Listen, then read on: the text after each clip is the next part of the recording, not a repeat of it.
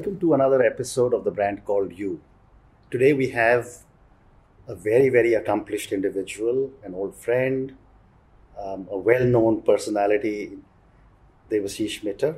Debasish, welcome to the podcast brand called You. I'm so delighted that you could find time to join us. Thank you, Ashutosh. Thanks for inviting me.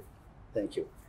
Debasish, we'll talk a little bit about your early life. When I say early life, I don't mean to say that you're old or I'm old. I'm older than you. But your early corporate life, you spent time with Schlumberger, then you had an amazing career with American Express, and then you decided to change focus and go into what I would maybe loosely refer to as the social sector, working with the Michael and Susan Dell Foundation. So I'd love to hear a little bit about your journey. I know you're a chartered accountant, so... Sure. I think primarily during my early days of Schlumberger, and then there was a self-realization, what am I passionate about? What do I enjoy doing? Yes, though I'm a chartered accountant, doing just accountancy did not excite me. So I said, how can I evolve myself to a role which has got wider impact? So in American Express, I moved into strategy, large-scale operation, and really more of large business problem solving. And that's been one of the threads that has run through my career and probably has influenced my landing with the Dell Foundation. What I believe I gathered over and developed over the years are three skills over the long period of time. One is strategic thinking. How does one look at a problem very differently and solve it? Second, how does one support that with strong execution and operational excellence? And third, how to manage talent. And these are the three things I really enjoyed. It's a learning, I'll still learn. But after the period with Schlumberger and then with American Express, a couple of sort of questions came to my mind. One was, great, in the corporate sector I was doing that, but is there an opportunity to take the same expertise and same learning onto a larger canvas? Mm-hmm. Parallelly, I think what happened is India started sort of going through and still going through probably one of the most exciting periods in its history. With 1.3 billion people out of 8 billion on Earth, whatever is happening today in India is not just going to affect India, but it's going to shape the way things happening in the world. Wow. And exciting things are happening in India. And frankly, that's the time I said, let me not only look at the broader social canvas, but let me move back to India. Okay. I didn't want to lose the transformative journey that's underway right now in India. Okay. So that was good. Something that I was going to ask you a question about, and I know I moved back to India after 7-8 years outside India. And I've often wondered, what my life would have been outside India. And I know you lived outside India for many years. What made you move back? Was it just the missionary zeal to do something for the country? Or you missed home too much? I think, professionals like you and me, I think if it even sounds a little immodest, I think we would have been successful even abroad if we stayed back. My career with Schlumberger or American Express, I was very fortunate to be on a fast track. Yeah. But what excited me was that what excites me even today is to solve problems at scale. Mm-hmm. And that, in addition to obviously the opportunity to do sort of that, as you refer to, that missionary zeal, I think is a professional and personal satisfaction I want to get by contributing to, if I can sort of even use the terminology, nation building that's going on in India. I don't think that sort of an opportunity comes in people's lives unless one is very deliberate about it. Because the corporate life, almost you become very comfortable in it, and one tends to constantly, financially and otherwise gets rewarded. So it is in some ways very intoxicating. But to me, I was thinking that, do I want to necessarily be on that path, which is not bad at all, but could I also expand my horizon and participate in something which I can look back with a different satisfaction? And that's what, really speaking, and some of the connections, of course, happen very fortuitously of how I came into contact with the foundation, etc. But that urge inside me was developing for quite some time, that can I use the same skills that made me successful in the corporate world to bring about change and positively impact probably millions who are not going to be necessarily the customers and shareholders of the corporate world. Amazing. So at MSDF, your mission is very clearly to transform the lives of children living in urban poverty. MSDF is all over the world. Talk to us a little bit about what MSDF does, and what are you doing in India? Sure. So first of all, it's a family foundation. It's the foundation of Michael Dell and Susan Dell. And the founders have deployed their personal wealth to improve the lives of children who live in urban poverty. Across the whole world? No, we are right now in 3 geographies. Okay. US, the first international foray was India, about 13 years back. Wow. And then 7 years back, we went to South Africa. The reason for us to focus on these three are big enough to make sustainable and deep changes. Correct. So the mission is to transform lives of children living in urban poverty through education and improved economic condition. In India, we look at that mission and say we will always be absolutely true to the mission. That's one way we have allowed ourselves to be laser focused. Yeah. But how do we achieve that? And that sort of strategy to achieve that is a very much of a local understanding of what the market needs, what the situation on the ground is. And there are 3 things the 3 levers we use to achieve that objective. First, education is at the core of any transformation, as we all know.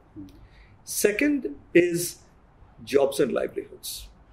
In a country like India, even with the tremendous GDP growth, we know that there won't be enough jobs for every individual. So concepts like promoting micro-entrepreneurship in a very structured and very scalable way, just as an example, or how do we use technology to unlock economic value in jobs, livelihoods, are the sort of thoughts or the ideas that we are pursuing in jobs, livelihoods. And the last area that we work in is financial products. Essentially, all these are targeted towards the base of the pyramid. So financial products is essentially to say what financial products that do not exist today, that if we were to design and introduce in the market, in a market sustainable way, would do either of the 2 things. One, would help improve or increase the income level of people at the bottom of the pyramid. And 2, allow them to withstand financial shocks. So we are constantly trying to innovate and bring into the market financial products that we sort of try to design. Second thing I would say, our approach is that there are 3 sort of metrics we try to maximize in doing or in either any one of these verticals. First is measurable outcome. So not input focused, but outcome. So if it is jobs, livelihoods, it's not enough to say we have given training, but how much income of that person has finally gone up. We hold ourselves accountable for that. If it is education, it's not enough to say we have trained teachers. It is how much learning level change has happened to the children. If it is financial products, how much of income has increased because of accessing. So first is impact, very, very data-driven impact focus. Second is long-term sustainability. So anywhere we choose and we deploy our resources, we want to make sure that there is long-term sustainability even after MSDF's involvement. So hopefully they will be in perpetuity. Yeah. And last is it has to be at scale meaningful in a country like India. So those are the three metrics we try to optimize. And the last thing I would say is that we are quite agnostic. Working in a country like India, I think we're very fortunate that we are very agnostic to the financial tool we deploy. Mm-hmm. So we do grants, we do equity investment, we do debt financing, and whatever the country's laws allow us, we participate in that to drive these institutions and enterprises to finally serve that mission of changing the lives of children living in urban poverty. That's really our objective and fantastic model of operation.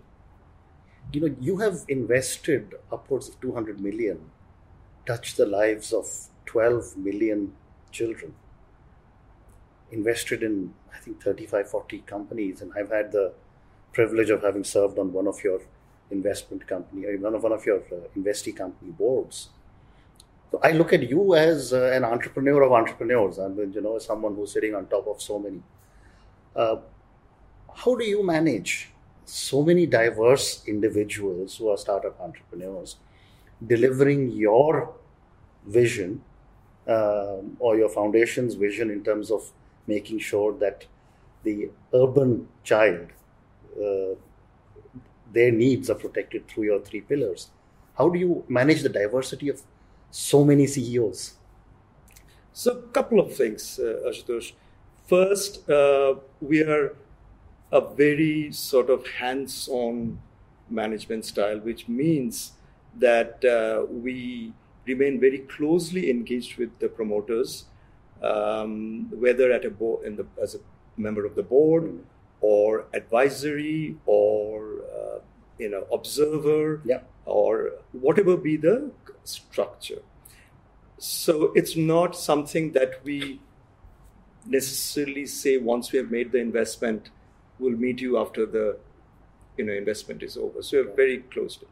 However, as you say, that because of the breadth and the spread, not only it is a matter of whether do we have the bandwidth to do it, but I think even more importantly, what we have realized is what we need to also provide is the connection to the best expertise across industries, across functional areas that all these organizations need, but often are not able to tap. We help our entrepreneurs or even state governments when we are working with them to mine, analyze, and leverage data to run the large initiatives or companies instead of being focused on the inputs. So there are multiple approaches we take.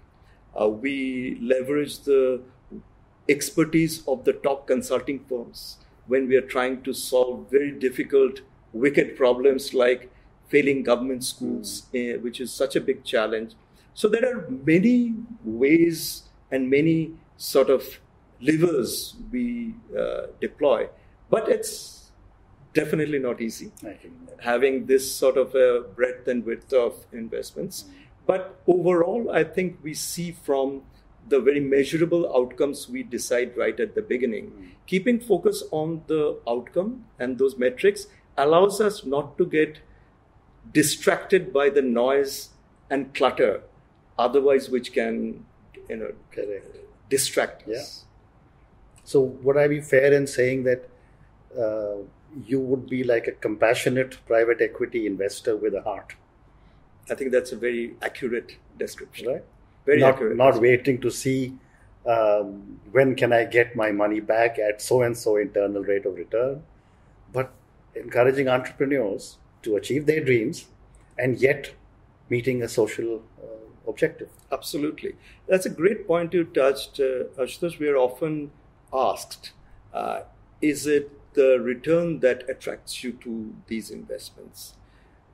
The answer to that is that no, we are not attracted by the return as much as the social change that can be achieved. However, for the companies we invest in, if they are not financially stable and healthy, then if they fail, then all our efforts goes to waste. To that extent, their financial health and success and growth and being able to continue to attract more capital to scale is very important for us. But that's not the driver of our objective. Our objective is the social change, impact, sustainability, and scale. But yes, those are very important factors if we need to have this scale sustainable over a long period of time. Very interesting. So continuing with your own comment on scale, the next question would be, with so many investments and with all these entrepreneurs, all of them are ambitious. How do you handle their ambition to scale up? Some of them may be ready, some of them may not be ready. And I'm sure as board members, you must be counseling them. So what are the challenges your investee companies face in scaling up? In fact, I will respond to this question, which sort of occupies our mind every day, as you can imagine, because of the three metrics. One is scale. Yeah. I will respond to you in two parts. One is, how do we achieve or think about scale when it is a transformation of a public good, like education? Okay. And then I will also respond to you in terms of more social enterprises, market-based models. I think the first one, or even the second one of the fundamental challenges is not thinking of scale at the stage of the design. The reason why so many very, very well-intended, talented people have been focused on improving the quality of learning in government schools, unfortunately doesn't seem to be moving the needle, is fundamentally that what works in 50 schools does not work for 50,000 schools. That's a fallacy often that affects a lot of thinking, that if we can show success in 50 schools, it can change, we can take it to 50,000 schools. It doesn't. The design has to be for 50,000. Then if one wants to prototype it over 50, that's a very different approach to scale. So that's why when we work with the government, and the government is also, as you I'm sure aware, is somewhat skeptical if one goes to them and says, we want to do pilots. They've seen too many pilots remain small and never scale. So when we go to the government, and what probably attracts the government to the conversation we have is to say, let's look at your entire unit of change, which is the state. So a state like Rajasthan has about 75,000 public schools in the primary grades. A state like Haryana would have anywhere 15 to 20,000 schools. So the design itself, is very different, and I'll come to what that design and how that affects. On the more sort of market-based models of companies and entrepreneurs, I think fundamentally what comes in the way of scaling is lack of true deep understanding of customers. Too often, entrepreneurs get confused with what they think is a very smart product. But product is not equal to business. Business brings in so many other factors, right? So understanding customer, understanding paying customer there's a repeatable business model that grows is a big gap in many entrepreneurs' minds. And not understanding that has variety of implications. One, they struggle to scale. Second, without understanding the customer, the value proposition is never clear enough where they're able to create a successful business model. And very soon and often they burn through their entire cash and they're sitting and saying, why are the customers not buying? The problem is not with the customer. The problem is what we are trying to sell. Yes. And is there a value proposition? So I would say those are the two primary ones if I were to look at the public goods and the commercial goods. Not understanding customers and not designing for scale are the biggest handicaps and biggest hurdles that we find that prevents these institutions scaling. Amazing. You've been working with state governments, you've been working with the central government, and I'm going to use the word surprisingly that you've had a very good experience. What is it that you do differently with governments in such a in an area which is so tightly controlled, that is education? Because you seem to be making a lot of great inroads, and some of the other private educational institutions seem to be struggling. So what is it that you're doing that is right? Probably there is an element of luck. Right. But I think a couple of things I would say. I believe our first 5 years of work in India, Ashutosh, was much more traditional. Let's work with a number of NGOs and civil society, small scale, and try to see if we can move the needle. We believe, looking back, those were 5 years very well spent because it helped us really understand what the core systemic problems were and still are that prevents government systems from changing. Second, it also gave us a tremendous amount of, helped us appreciate the challenges which a government faces versus if we were to look at it from a very narrow angle from outside and say, why aren't they doing this or why aren't they doing that? That's where I think we pivoted after our first 5 years to take a much more systemic approach to sort of education transformation. And what does that mean, really?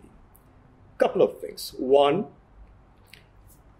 first and foremost, to make sure that our objective is not ever to go in and run the government schools. Correct.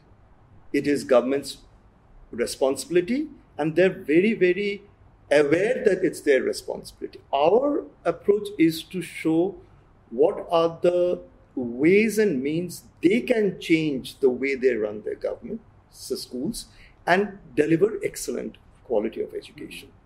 What we have found, and I'll tell you a little bit as to how, that once we approach it that way, that we are here to make Sir Chief Minister, Madam Chief Minister, the Education Secretary, we are here to make you successful. It's not MSD.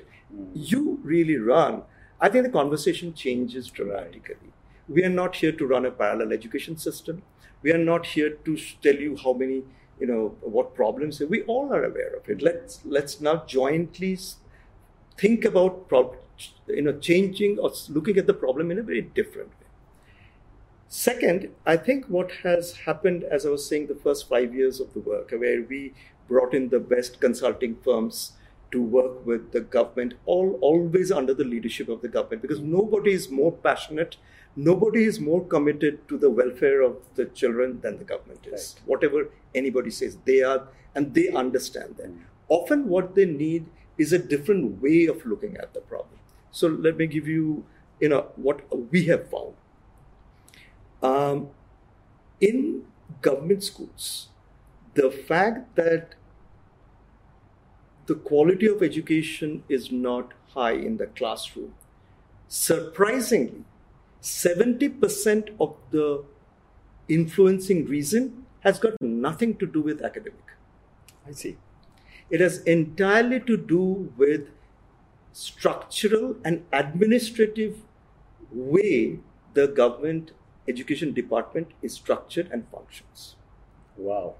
So unless and until we're able to go there and change that, any amount of activity that we try to do in the classroom or with pedagogy, etc., nothing will change.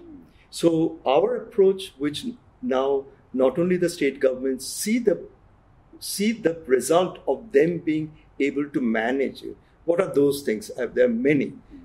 Really having insightful data from the classroom to the senior-most level of the state government, and how do you use data? How do you use accountability in a positive way rather than in a sort of a negative way? How does one do that? How does one leverage technology not in a what is often thought about, let's give a computer to the student? That comes much later in our game plan. It is to say, how does the whole system move on to technology platforms so that the very valuable time of the teacher, the officials, the secretary gets released so that they can focus on real value added.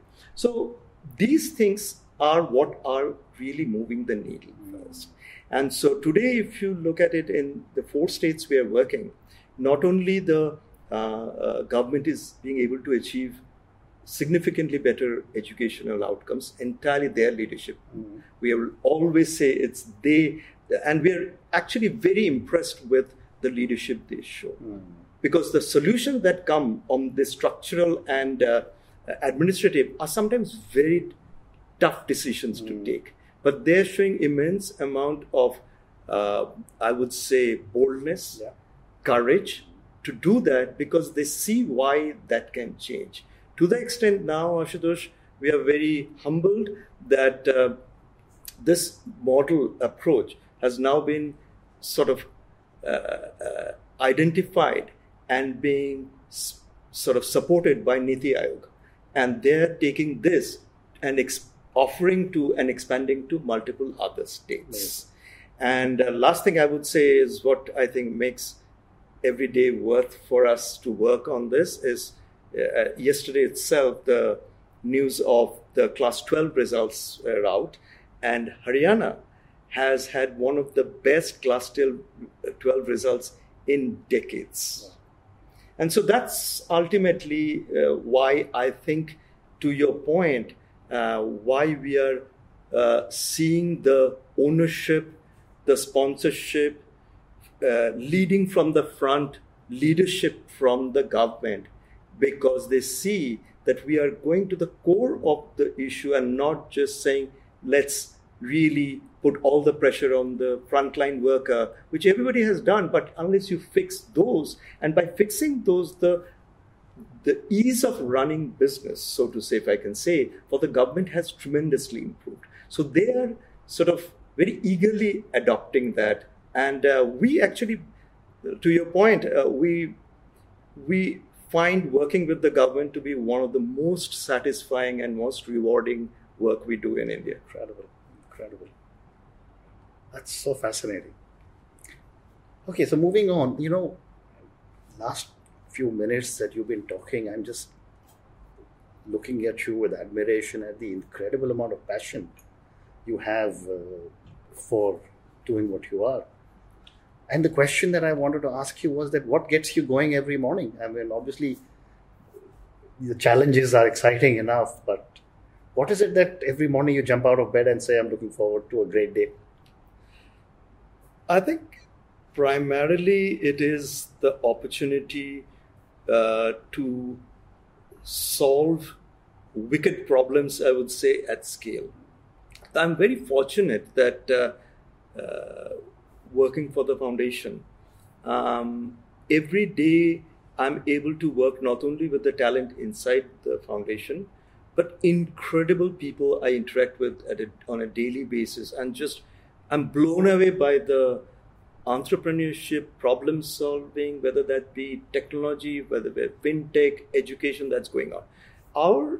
So it's a canvas where it's waiting for us to really solve the problem and solve it at scale. So if you look at something like education, as I've been talking, or if we look at the area of jobs, livelihoods, or we look at financial products, each one of them, Ashutosh, we believe not only helps lift millions, but really contributes to nation building. Yes. And there's actually a sort of, I think, a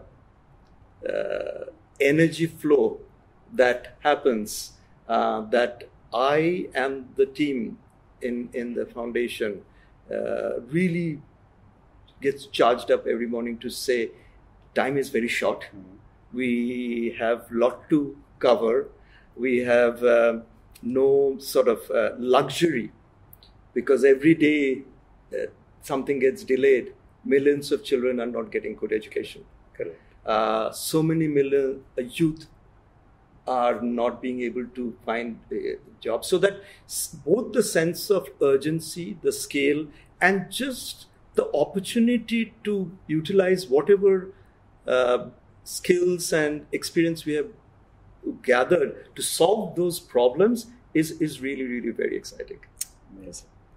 So with all the work that you are doing, what are your thoughts on work-life balance? Do you ever take a break and sit back? A great question. I've taught myself. Okay. I was not good at that at all towards the beginning of my career.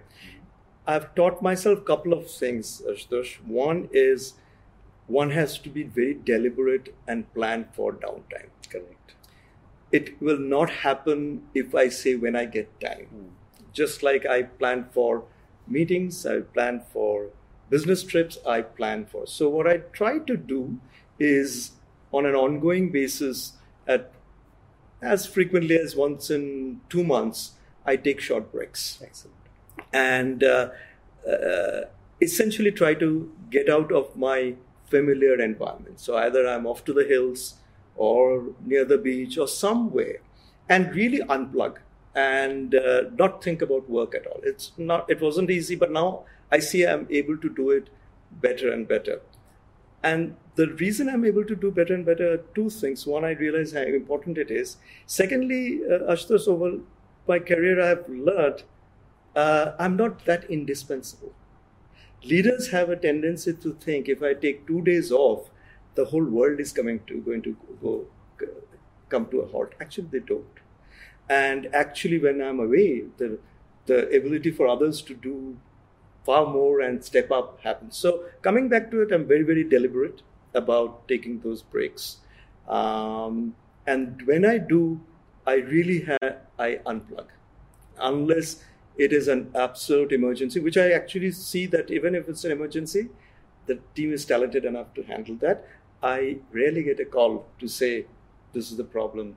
So that's the best way I try to do, really unplug and go away from the familiar environment. That's quite amazing. And, you've actually articulated something that I believe myself, which is I'm not indispensable, but not too many people would say that. And I think your saying so says volumes, speaks volumes on how secure you are and how comfortable you are in what you're doing. I completely appreciate it. I think one of my mentors always advised me that if you want to go forward, re-engineer yourself out of your job. I think that was one of the best advice. Yes. That if you don't, then you're stuck over there. But I think it's more than that. I think part of it also comes down to really having talented people around, delegate, and then let them run with it. And that, in my career, I've seen has worked very well. But yeah, I truly believe, and there haven't been much instances to say that when I stepped out, things collapsed. So I'm not indispensable at all. Well said. Well said. Okay, next question that I ask all my guests. It is more like a learning for all our listeners. Is talk to us a little bit about what would your learning be from one of your big failures? I think there are so many. that I don't know which We one all to had talk lots of about. failures, Exactly. yes. I always, there's so many I think back and said, what was I thinking? But ultimately, probably many people or a lot of other people will say, okay, he had a fantastic career. Probably he never made a mistake. I made so many mistakes. But I think if I were to point out one is, I know this is close to your heart, so I'm saying this not because you are a proponent. I didn't realize the power of really building my own brand at the early stage of my career. I never thought that was important. I never thought I should even think about it. It didn't even occur to me. And multiple times, Ashutosh, I lost out. And then I was to sit back and think, why is it that I'm losing out? Why is it? Should I blame everybody else? Or is there a mirror I can hold and say, what could I do differently? I think the fact that I was expecting at that point of time that if I put my head down and just do hard work, it's other people's responsibility to take care of me is deeply flawed. And so I think that was, I would say till my mid-career, I was very bad at that. I think mid-career almost it was an existential shake-up to say I'm falling back. Unless and until I fix this, nobody else will, right? Everybody can advise. And along with that, I think what happened, I think it came hand in hand, is around mid-career, I always also realized the power of and the benefit of having good mentors. Because what mentors bring to the equation is fundamentally different from what a functional or an organizational, so to say, leader or boss can bring, right? So those mentors were the ones who essentially were able to open my eyes and say, do you realize that probably not many people know about you? Do you realize they don't know what value you're working hard in a corner and expecting? So I would say that there are many other probably mistakes in my life, but the biggest learning for me was not focusing on building my own reputation, my own brand. What does my name stand for? Anytime they're thinking about a particular topic, does my name pop up in their mind? I think that was the biggest challenge and the biggest probably pivot and turning point in my career. What you said is so important. I go back 35, 38 years, and I remember I had an American boss who told me, he says, always remember that if you don't blow your own trumpet, nobody else will blow it for you. And then a few years later, another American boss told me the corollary to that, which was that don't blow your own trumpet. If you don't blow your own trumpet, nobody will blow it for you. But don't blow it so hard that you start hurting people's ears. So absolutely. So and I think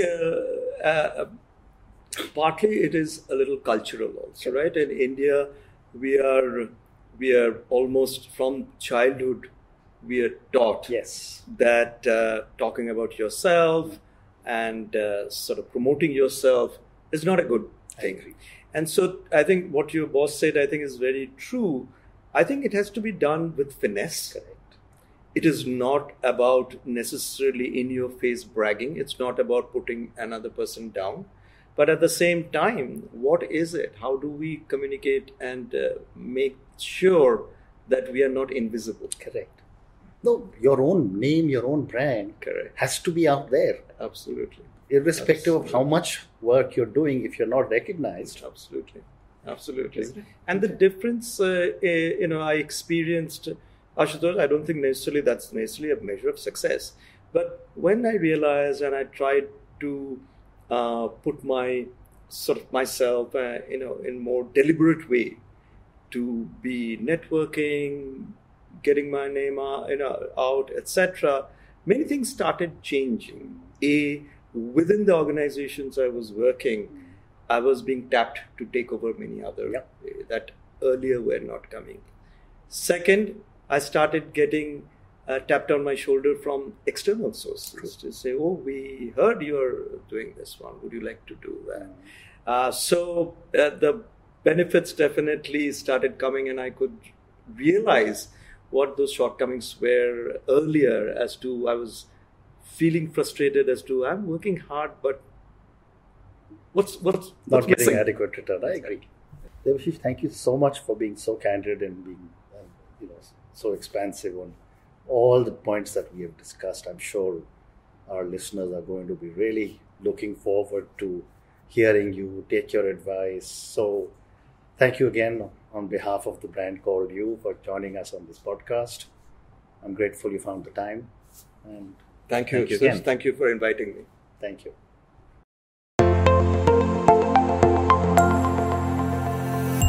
Thank you for listening to the Brand Called You podcast. Be sure to visit tbcy.in to join the conversation, access show notes, and discover fantastic bonus content. You can follow us on YouTube, Twitter, Facebook, and Instagram. Simply search for the Brand Called You.